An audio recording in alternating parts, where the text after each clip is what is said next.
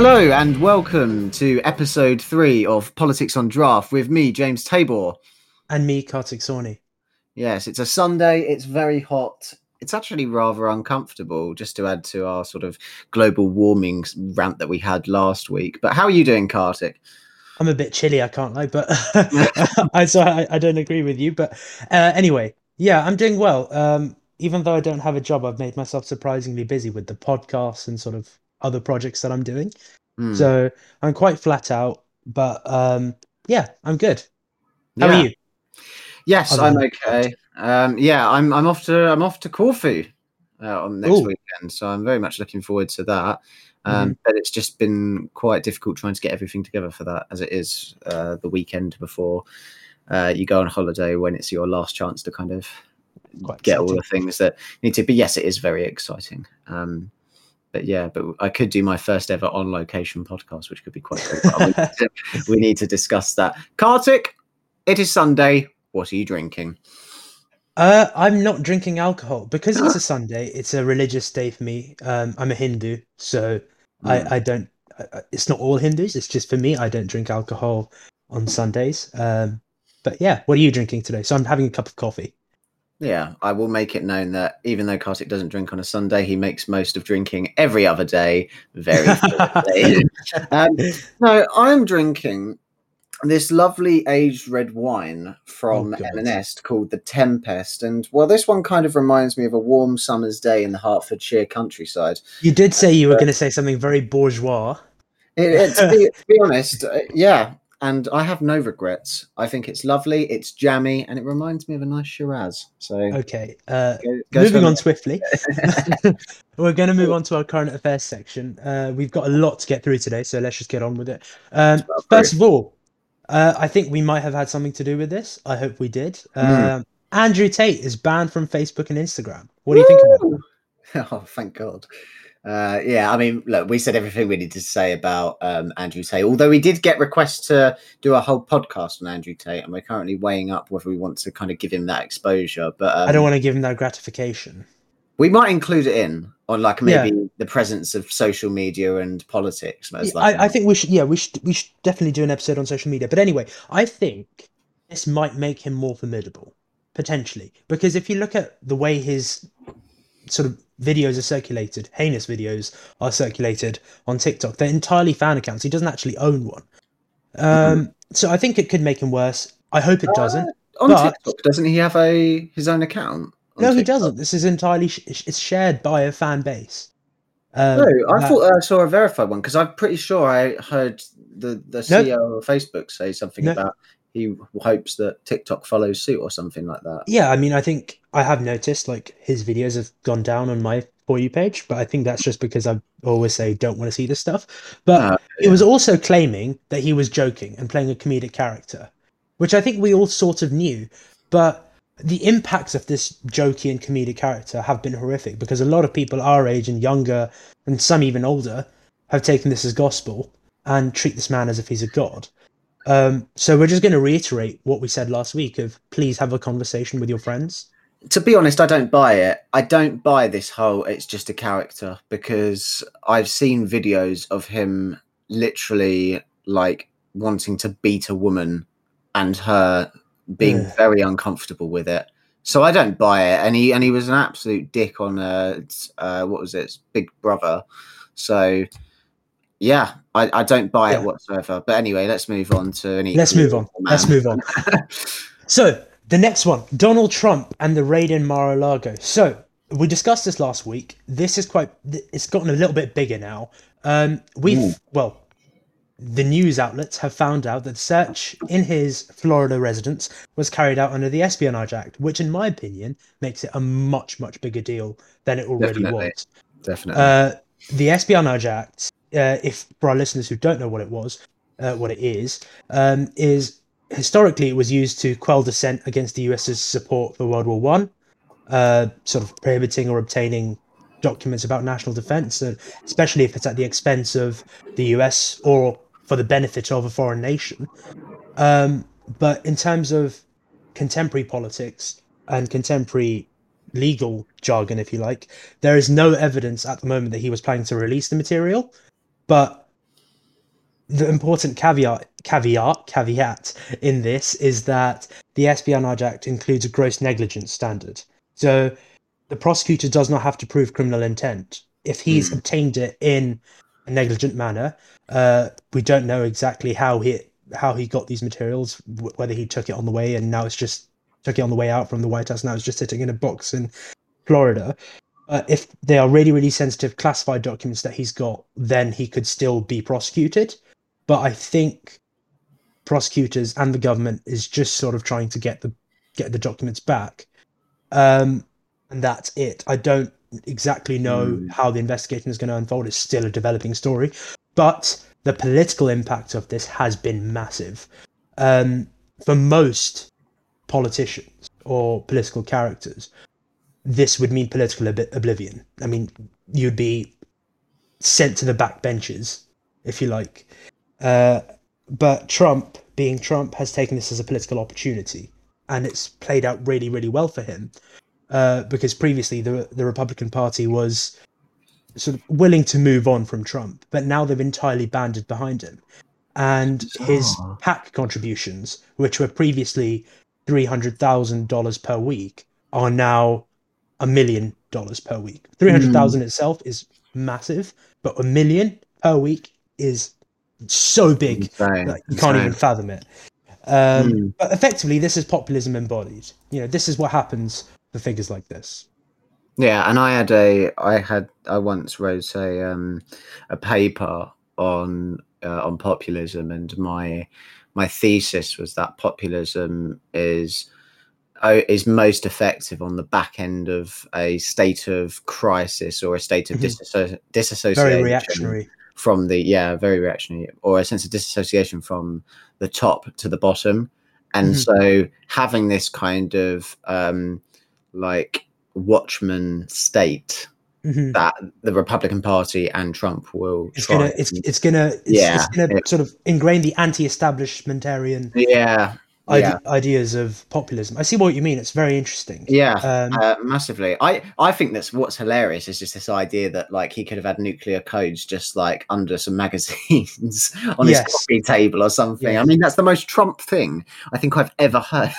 Although we probably shouldn't speculate what was in the documents, but if it's being investigated under the Espionage Act, then it could be significant. But anyway, let's move on. Cool. Rishi behind on the polls. I mean, yeah, he's behind in the polls, and everyone and all the news outlets have been talking about it and saying to him, like, how do you beat Liz Truss when it seems like she's so far ahead? I mean, so she's currently 32 points ahead. I just want to put something out there that I don't think it's as easy as just saying, oh yeah, the polls are saying she's above, let's go. Because it's incredibly difficult to try and poll such a small percentage of people. Can't talk about how, such a small percentage of people are choosing the prime minister, and that's really not a bad thing. That really is a bad thing. It also makes it so incredibly difficult to poll because you've got to find people who are willing to partake in this poll. So say only 2% of people out of that 5% of the entire population are willing to actually partake in the poll. You're looking at maybe 100 people, for example, which is nothing to go on. See what I mean? So, it's hard. But we will find out 5 days after episode 4 goes out. So this is episode 3. 5th of September. So you got a week and a bit to wait. I'm sure we'll do something on it at the time, and we'll try and get it out as quick as possible. Our sort of candid responses to it and stuff. But anyway, it has gone on very long. Yes, it has gone way too long, ridiculously long. I can't remember one that's gone on for this long. I don't even think elected Boris went on for this long. And I know the timing is a bit like, it's over the summer holidays and stuff, and it's. Wasn't Boris Johnson elected over the summer holidays? You might. I think I'm right. I think you might be right, but what I think happened was he left. He announced his plan to leave at the end. Or Theresa May announced a plan to leave at the end of or just before recess. But they said that the campaign, like all of the election, would start after. I'm pretty sure. I might be wrong. It's so strange. Basically, it's gone on too long. and they should have decided a prime minister much, much faster, especially Yep. when the country's in crisis. We've got a prime minister that's in Greece, Who's absent, yeah. unfortunately taking his shirt off, and we've got Nadeem Zahawi, who, you know, I don't know where he is during a cost of living crisis. He's playing basketball with teenagers. That's what I saw. Someone has produced a plan for the energy crisis, and that's Keir Starmer, and he's received a lot of flack for this. So this is our third story on current affairs. It's Keir Starmer has actually come up with a plan to deal with rising energy costs. He wants to prevent the energy price cap from rising to £3,600 in October, and he wants to keep it just under £2,000. Now, we don't know at the moment whether the Conservative or Labour plan is better. I think when we look at the economy as a whole picture, we're going to have to analyse it from that perspective. But at this point, what I want to address is the absolutely shoddy, shitty journalism from Sky News. James, you saw that video. What do you think about it? Yeah, so for our listeners who didn't know, effectively what the Sky journalist said in an interview with Keir Starmer was trying to imply that because, well, first of all, he asked Keir Starmer, how much do you earn? And Keir Starmer was very honest and said, as leader of the opposition and MP, I earn combined a sum of £130,000 a year. And the journalist said, oh, yeah, well, surely you can afford that. And surely people above the kind of the £80,000 mark can earn that. I don't know where this 80,000 grants come from. Anyway, and he basically tried to imply, well, why should you be benefiting from it as well? Surely the most vulnerable in society. But I think you said this to me, and I totally agree with you. If Starmer went for a more like sort of let's provide for the vulnerable rather than everybody, he would have got criticised for that. So I think it's a lose-lose situation. But I think how he handled himself in the interview was very well. And actually, he came out of it making the journalist look a bit silly. Bad. Yeah. And that's why we're having this conversation. So, yeah. Yeah. No, 100%. I think it's a strange one because the journalist should have at least acknowledged that no one should have to pay. Well, obviously, there's a lot of nuance to how much energy bill should be, but for an average energy bill to be £4,000 is ridiculously high. And he didn't acknowledge that. He did not acknowledge that. But anyway, I'm just happy that Labour has actually produced a plan. And since then, a series of plans on different policies have come out, and I'm very happy with it. Just before we go off on that, a lot of people have a go at Labour for not having policy. And the simple matter of the fact is that we're nowhere near manifesto writing times. Yeah. So, he's trying to do a carefully considered sort of approach to policy. And in a way, as much as I do want to hear policy from him, I completely understand his reluctancy to go hard with policy, because if he gets it wrong, then it's just going to give him more problems potentially. So, yeah. 100%. We're coming up to the Labour Party conference soon, so that's where we'll get a lot more policies that we can pick apart on the podcast. Yeah. But our final story is a very, very interesting one because it's produced a lot of debates worldwide. It's reignited some debates worldwide, and it's the attack on Salman Rushdie. Now, Salman Rushdie was giving a lecture in New York. He was stabbed 10 times, and for the benefit of our listeners who don't know who Salman Rushdie is, he's a writer. He's an Indian-born British writer who wrote a book called The Satanic Verses. He's also written other books. The Midnight Children is a terrific book. But he wrote a book called The Satanic Verses. And whilst I'm aware what was controversial in The Satanic Verses, I'm not going to reference it here, but it did cause severe offence to Muslims. And some Muslims believe that they have the right to protect their prophet and that anyone who just disrespects their prophet should be punished. Yeah, it's produced debates on free speech, and I think it's important to outline the definition of free speech, because it's one of our most important rights, but it's one of the most ill-defined ones. So I'm going to outline my perspective on free speech, and James, you can disagree with it if you'd like. Whilst free speech is important, it can't constitute hate speech or any incitement. However, protecting abstract concepts, religious beliefs, or other beliefs is not grounds for restricting freedom of speech. So my personal perspective on the whole Salman Rushdie Satanic Verses issue is that sort of verse or that book maybe should never have been published because of how much offense it causes. But it's not right to stab him 10 times for it. What's your perspective on free speech and the stabbings? Yeah, I mean, I largely agree with you, to be honest. It's a really, really hard one because it's such a thin line between free speech and hate speech. And so it's a really difficult one to judge. I think that the other fact, that the other kind of dimension to this is that it's not just free speech, but it's published free speech as well. Yeah. Because there's a difference if I say to you something which I believe, which could potentially be, sort of offensive to the Muslim community and derogatory towards their prophet. But there's a different dimension if I decide to publish it, because then it's public. And I think what the UK kind of has is a very kind of regulated sort of concept of, well, look, if you put it on public, then you're open to all sorts of stuff that could happen. So you have to kind of like self-assess whether that's going to be beneficial for you. Now, I'm not saying that, i.e. Salman Rushdie should kind of take responsibility for his own stabbing. I agree with you that there should be political violence on the grounds of religious beliefs, ideological beliefs, or whatever. It's a difficult one, and it warrants its own entire podcast, to be honest. It really does. It's really, really tough to discuss it in 2 or 3 minutes. But what I want to nicely segue onto our main topic through Salman Rushdie is The Satanic Verses is an incredibly good book and very interesting on the status and lives of immigrants in Britain.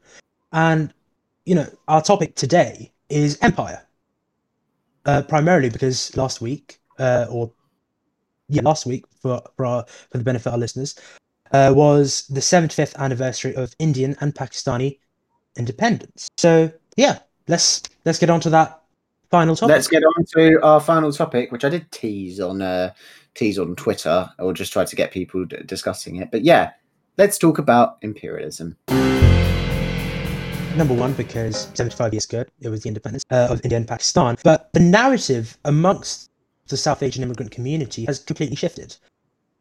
Previously, Indians and Pakistanis would be celebrating their independence. But now the narrative has shifted to them outlining the fact that India and Pakistan was divided 75 years ago. And finally, in my opinion, as someone who takes pride in their own country and loves studying imperial history, no matter how horrific it can be, partition is finally being discussed, and I'm really, really happy about that fact, because my personal history is rooted in the partition. Now, my family, I was born in India. My family is Hindu, but we were born on the Pakistan. Well, my ancestors come from the Pakistani side, if you like, of undivided India, and we had to migrate over through all the violence, through all the migration, by the way, being the largest forced migration in the history of the world. And it's finally being discussed in the 21st century. So that's one thing that I'm really happy about.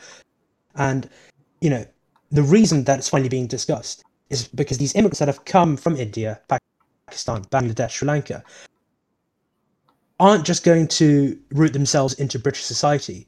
They're rooting themselves into a global society, because we live in a much more interconnected world. So traditional religious and ethnic borders are being redefined, especially amongst the youth. So this is something I'm really excited about.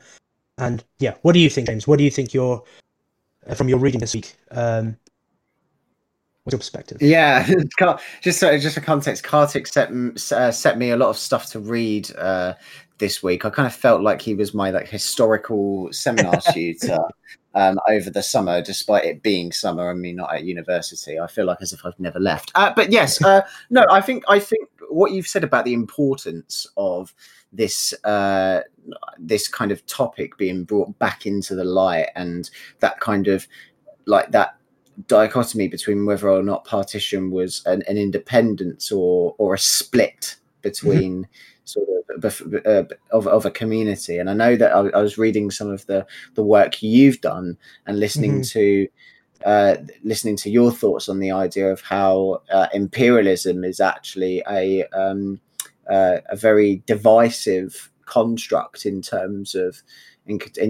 community and ethnicity, and that's a really interesting way to go about it. But to be honest, I'm just very happy that it's being talked about, and I know we're going to get onto the idea of sort of education and the idea of how much it's being taught, but certainly it's definitely something that's on the table. I can see it on the table politically, legislatively, when talking about things like equality acts and amendments and immigration even.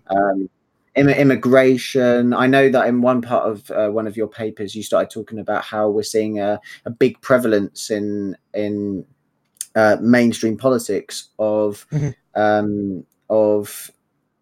politicians from immigrant-based families, which is obviously a brilliant thing because it creates a more diverse environment. Whether or not you agree with those certain, it's not as brilliant as you think it is, but we'll come on to that. What I want to outline for the benefit of our listeners, which we'll come on to in the education point, as you said, is because it's not short. I want to sort of give you a brief whistle-stop history tour of the British Empire. So, is that okay with you, James? Am I happy to give a absolutely brief history tour? Right. So, the British Empire, at a point, was the largest empire in the world. So, at one point, they held 23 to 24% of the world's land under their empire. So, if you want to contextualize that, that is approximately 94% of the moon's surface. That is shocking. 94% of the moon's surface was held under British control under one tiny island. Yeah. But British colonial impacts can still be seen globally in judicial systems, education, and borders. But what everyone loves to talk about is the railways in India, which is also British impact. But even the world nature of world wars can be prescribed to imperial history. It can be prescribed to the fact that empires were competing with each other for territory. And Hitler famously said, actually, that we should learn something from the British when it comes to how much land they acquire. That's good, isn't it?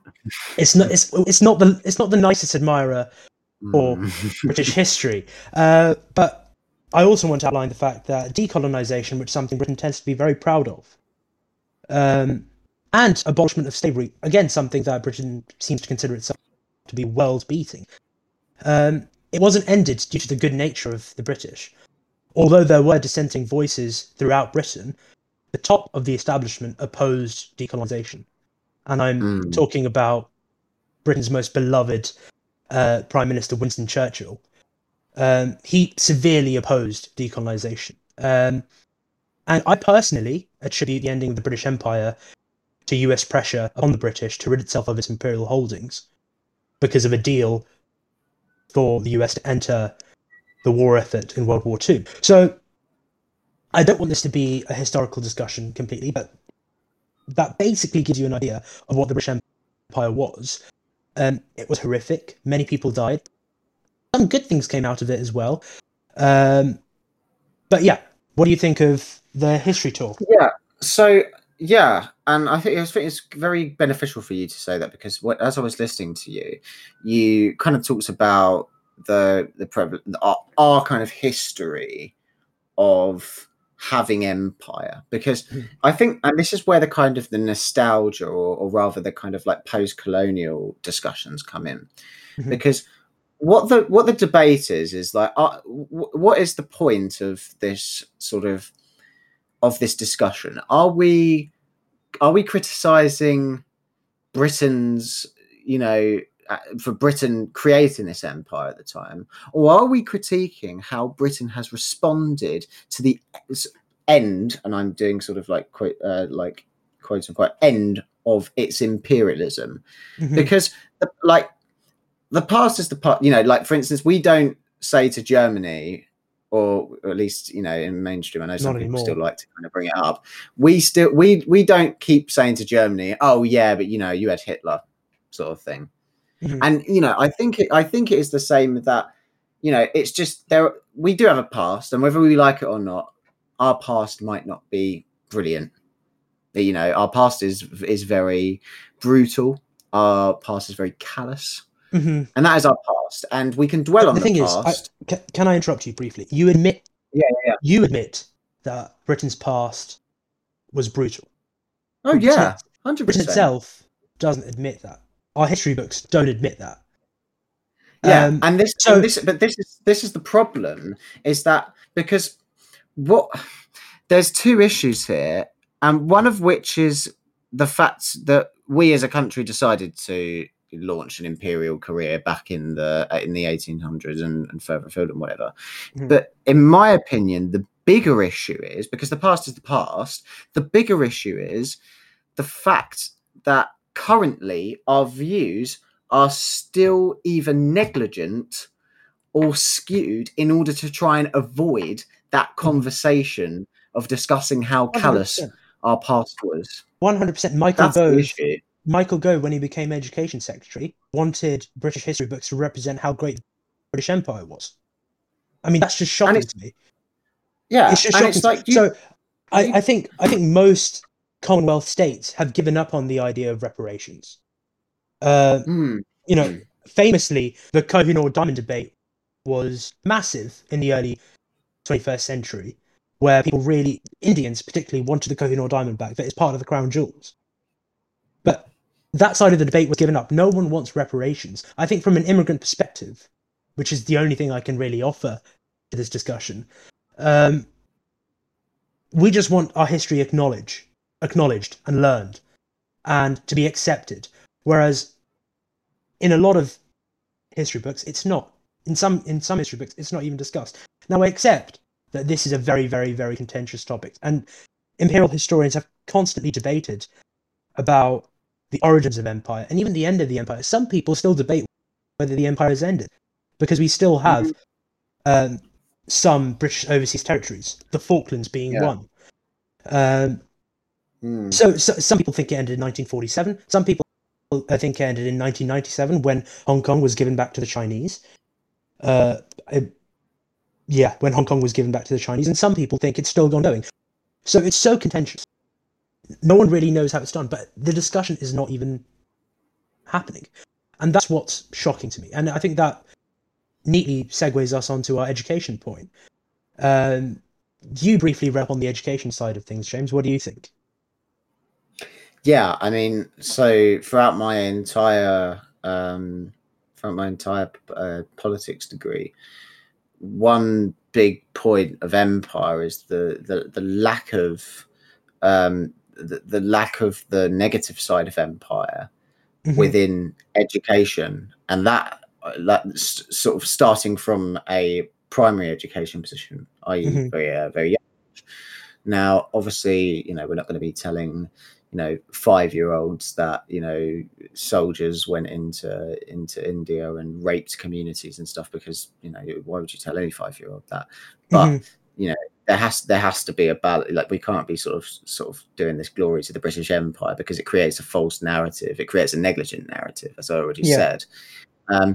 But we're also seeing it with, you know, with secondary school education. Mm-hmm. Me and you have spoken very avidly about the fact that, you know, during secondary school education, I mean, I Mm-hmm. know certainly when I did a very brief bit about empire in, I think, like maybe year 9 or something like that, Mm-hmm. the name of the topic was the famous quote of "the sun never sets on the British Empire," and it's that Yeah. whole kind of glory British Empire narrative.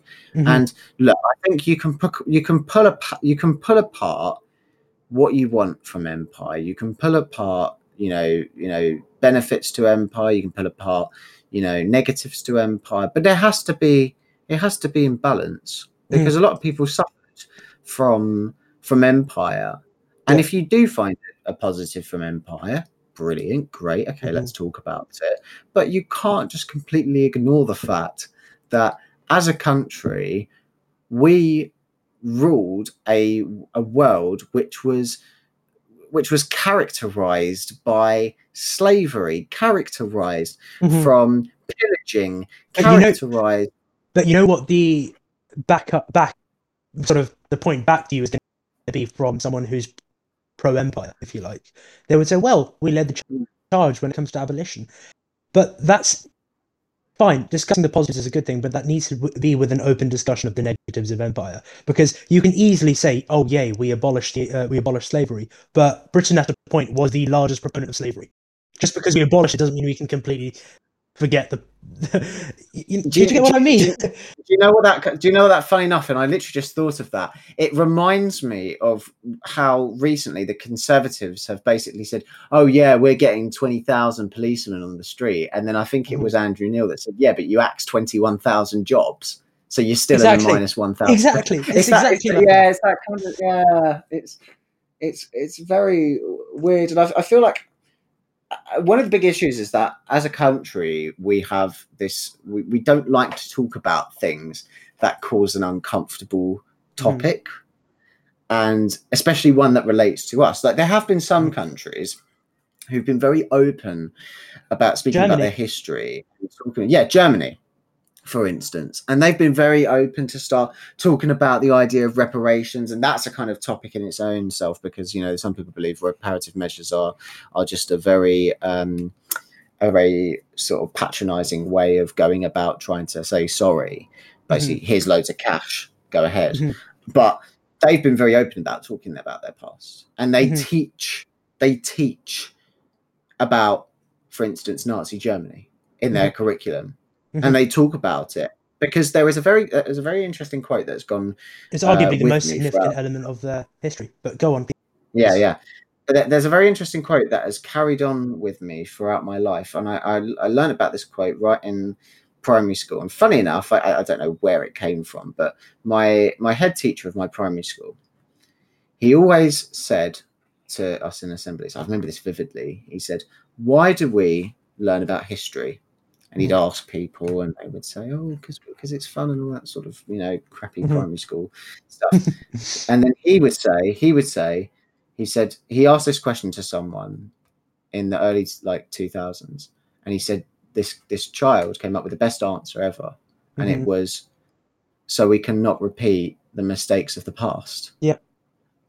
And that was, so he said that was from like a primary school kid, and that's very interesting to hear now. Yeah. And unfortunately, not everybody is like that. And that's something that we have to challenge the notion that not everybody is like that. But yeah, we do have to talk about our past and not be afraid of talking about our past as well. Yeah. No, it's I completely agree. There are important events that need to be discussed to contextualize the world we live in. That's just the way it goes. The history of the British Empire can help us answer so many questions, like, why is there conflict between India and Pakistan? Why is Kashmir disputed? Why does immigration exist? British history is embedded in imperial history. It's arguably the most significant global endeavor from the British in the entirety of global history, and it continues to impact us today, which we will come on to. But and if I might interject, to kind of give a bit of kind of practicality to this, that question you asked, why is there a conflict between India and Pakistan? Why is the Kashmir disputed land? I can't answer that because I simply have not been taught it. I don't even know about. I was saying to you earlier that I didn't even know about partition until I got to university. That's 18 years of my life where I didn't know about something as big as partition, and it's something that and because. For reference, both me and Kartik go to an incredibly multicultural university. I think one of the most multicultural universities in the country.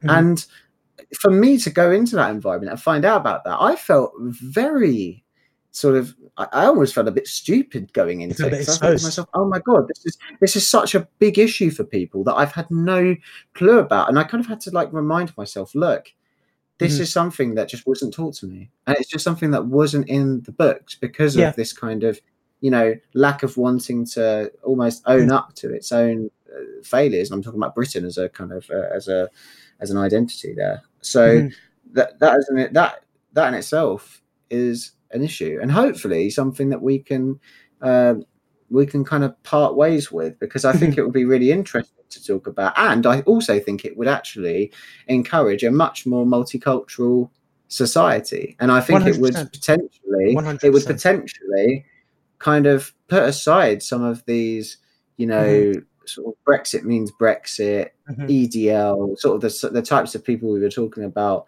last week, and that would be brilliant, because I really want to go on. Yeah, you go.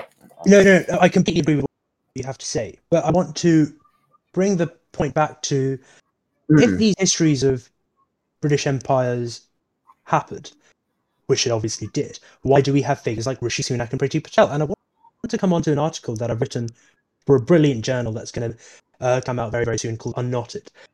And I wanted to discuss sort of the lack of personal history education upon multi-generational immigrants like Rishi Sunak, like Priti Patel, who, because of the way the education system is structured in the UK, they are sort of given this idyllic representation of British history, which you discussed. The idea of rule Britannia rules the waves, and etc. etc. And all that stuff. Yeah, exactly. An idea where the British has fended off Nazis and communism and stood up to injustices worldwide.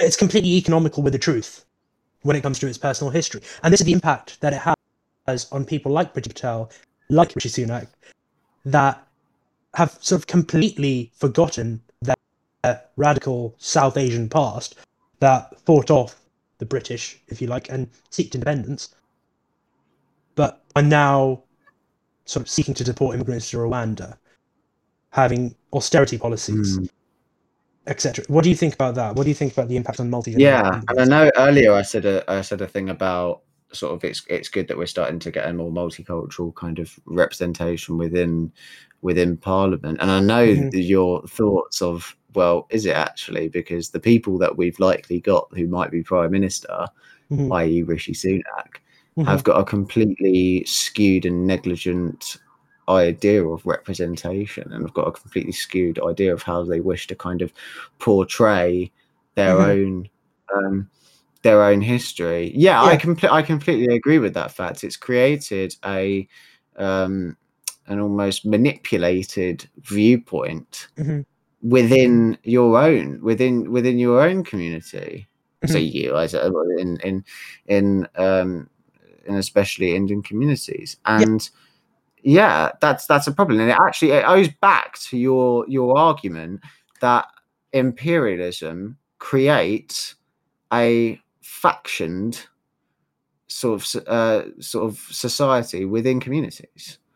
And it creates these divisions, which are really, because we're not. And I know a lot of people, your average like libertarian, your average, well, I was about to say your average Milton Friedman, average John Stuart Mill's fan will come up and say, yeah, well, everyone's individual, they can believe what they want and stuff like that.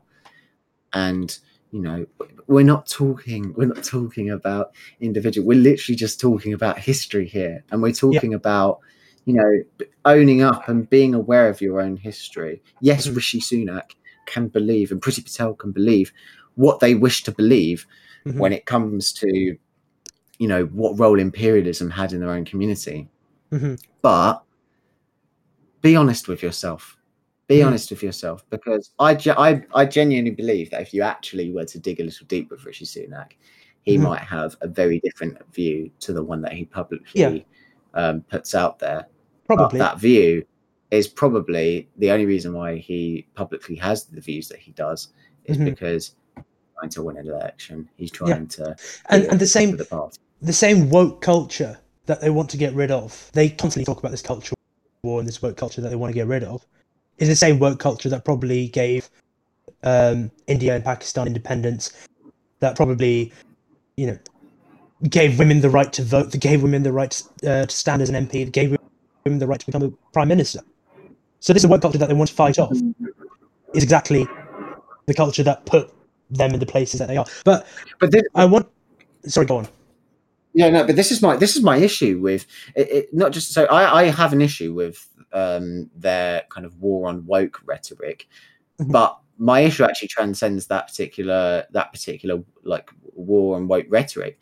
My issue is actually with this kind of factioned idea of wokeism being like, if you're woke, you support social justice. Shouldn't we all be? Shouldn't we all be? Like, you know, to me it seems boggling that we have to create this subsection of society called, you know, wokeism and stuff, and this kind of subsection of people, because surely everybody should be sort of wanting social justice. And, you know, does wokeism mean that you're sort of aware of your, like, of your own history and honest with your own brutal history? Surely that should be where everybody should be. You shouldn't have to be woke in order to do that, you know. And that's my issue greater with sort of the idea of identity politics, and we might sort of want to talk about that on a further issue. But yeah, but I think you go ahead, because we should neatly segue onto current political impacts of sort of not understanding personal histories,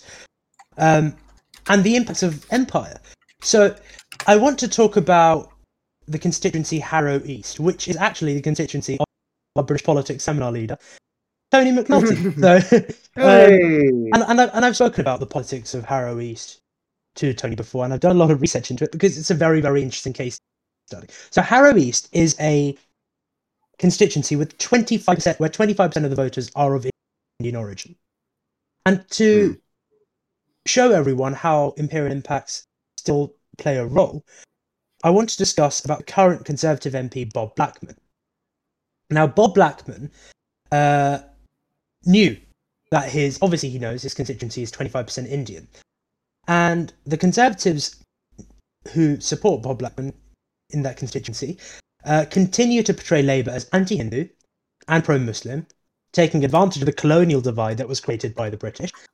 And, you know, Bob Blackman in 2015,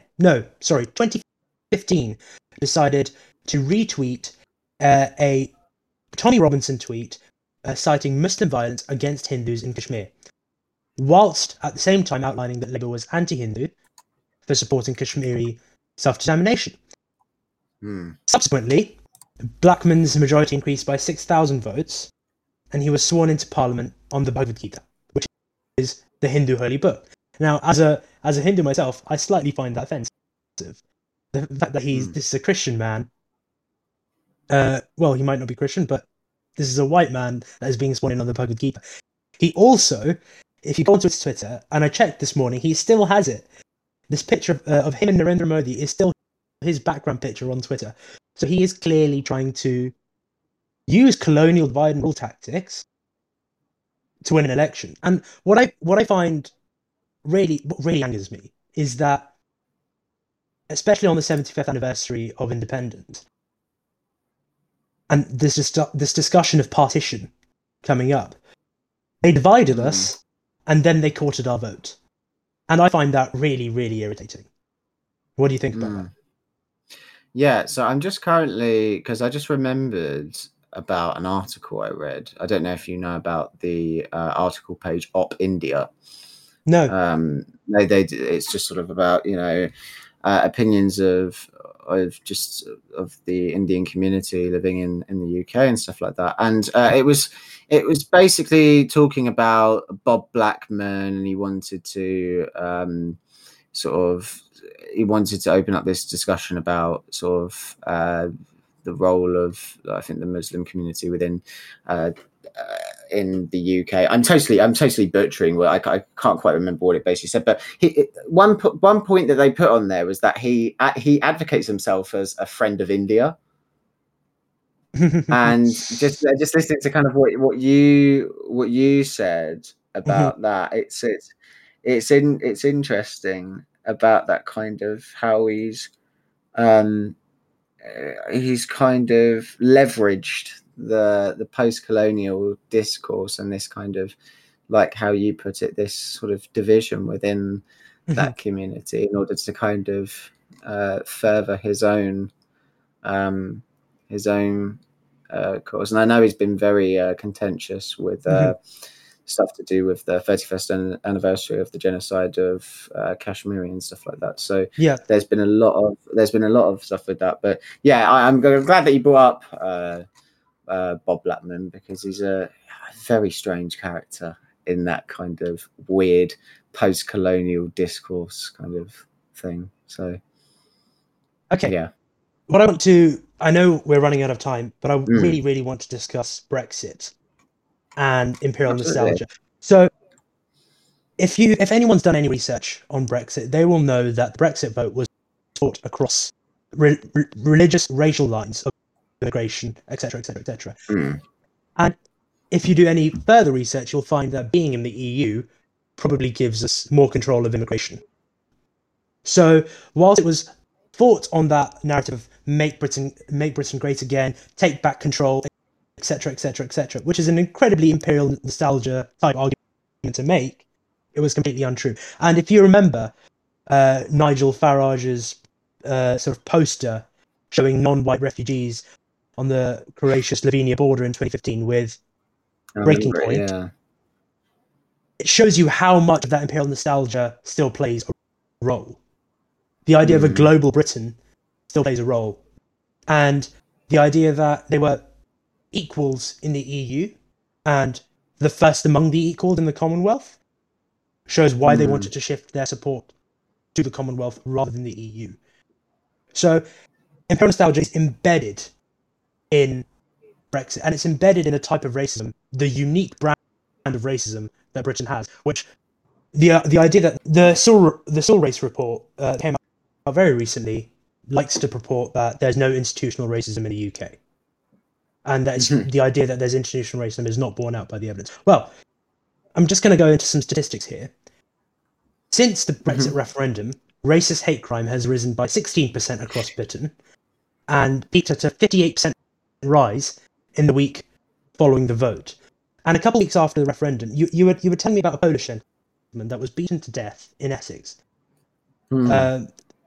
because he was attacked for speaking Polish in the street. And I know that Poland doesn't necessarily link in with the imperial history side of it, but it tells you that the unique brand of racism that sits in the UK, which the Saul Race report thinks we don't have, is still very much there. Yeah, and might I add that to be honest, Brexit's been going on for ages. I think it started when I was when I was bloody teenager. It actually probably started before we were even born. Yeah, probably started before you were born. But when it kind of began propped up again into sort of like mainstream politics, I was just very disappointed that it was racialized, because in my mind, like the discussion over the EU should have been, do we want to be part of that institution? Do we want to be, do we agree with sort of like the kind of the structure of the EU? Do we want to kind of like divert our various funding there? That's what it should have been about. It shouldn't have been about this whole take back control. Yeah, it should have been. Not that I'm saying everything has to be economical, and I arguably you can racialize economic policy. Of course you can. But it wasn't a genuine discussion of our place in Europe. It was a discussion of, we don't want these immigrants. They're taking up our council houses. Kick them out.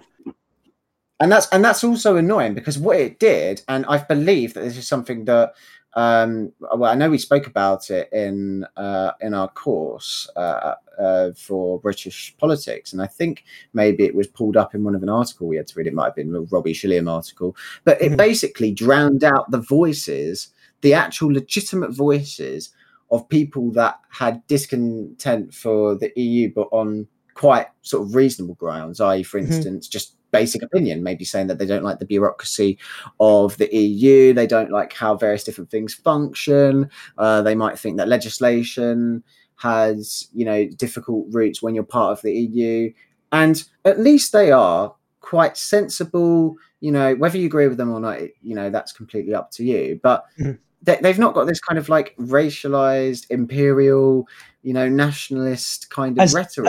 As much as they were a part of the European Empire before, Portugal, Spain, Germany, Belgium was, in my opinion, one of the most horrific, considering and I encourage all of our listeners to go and have a look at what Belgium did in the Congo, because it is horrific. What I sort of want to neatly wrap up the point too is, absolutely, education is a massive part of your personal history and global history and Britain's history. And once you start to properly educate yourself about British political history or British political past, then we can start to have a proper discussion of, what we can do in the future. As that child, one of James's principal once spoke to, we need to educate ourselves about the history so that we don't make the same mistakes again. Absolutely, and I think that's a really good way of segueing out and finishing up this conversation. Is that we need to be honest with our history. We need to encourage. It's that same thing. We said it last week. We need to encourage that open debate. We need to encourage open debate. Be the motto. Yeah, we need to encourage open debate. Not be scared of those difficult subjects, because that is a part of our history. Germany have had to own up to their past and have had to have those difficult subjects. I don't see why we can't. But yeah. And that, Kartik, is episode 3. Is episode 3. Yeah. Thank you very much for listening. 3. Yeah, thank you very much for listening. Follow on Twitter at P_on_draft. Yeah. My name's been James Table. And my name's Kartik Sawhney. Has it been James Table before? Has it been? It's not anymore. But yeah, thank you very much for joining us. And we will see you next week for episode 4. See you later. See you later. Bye. Bye.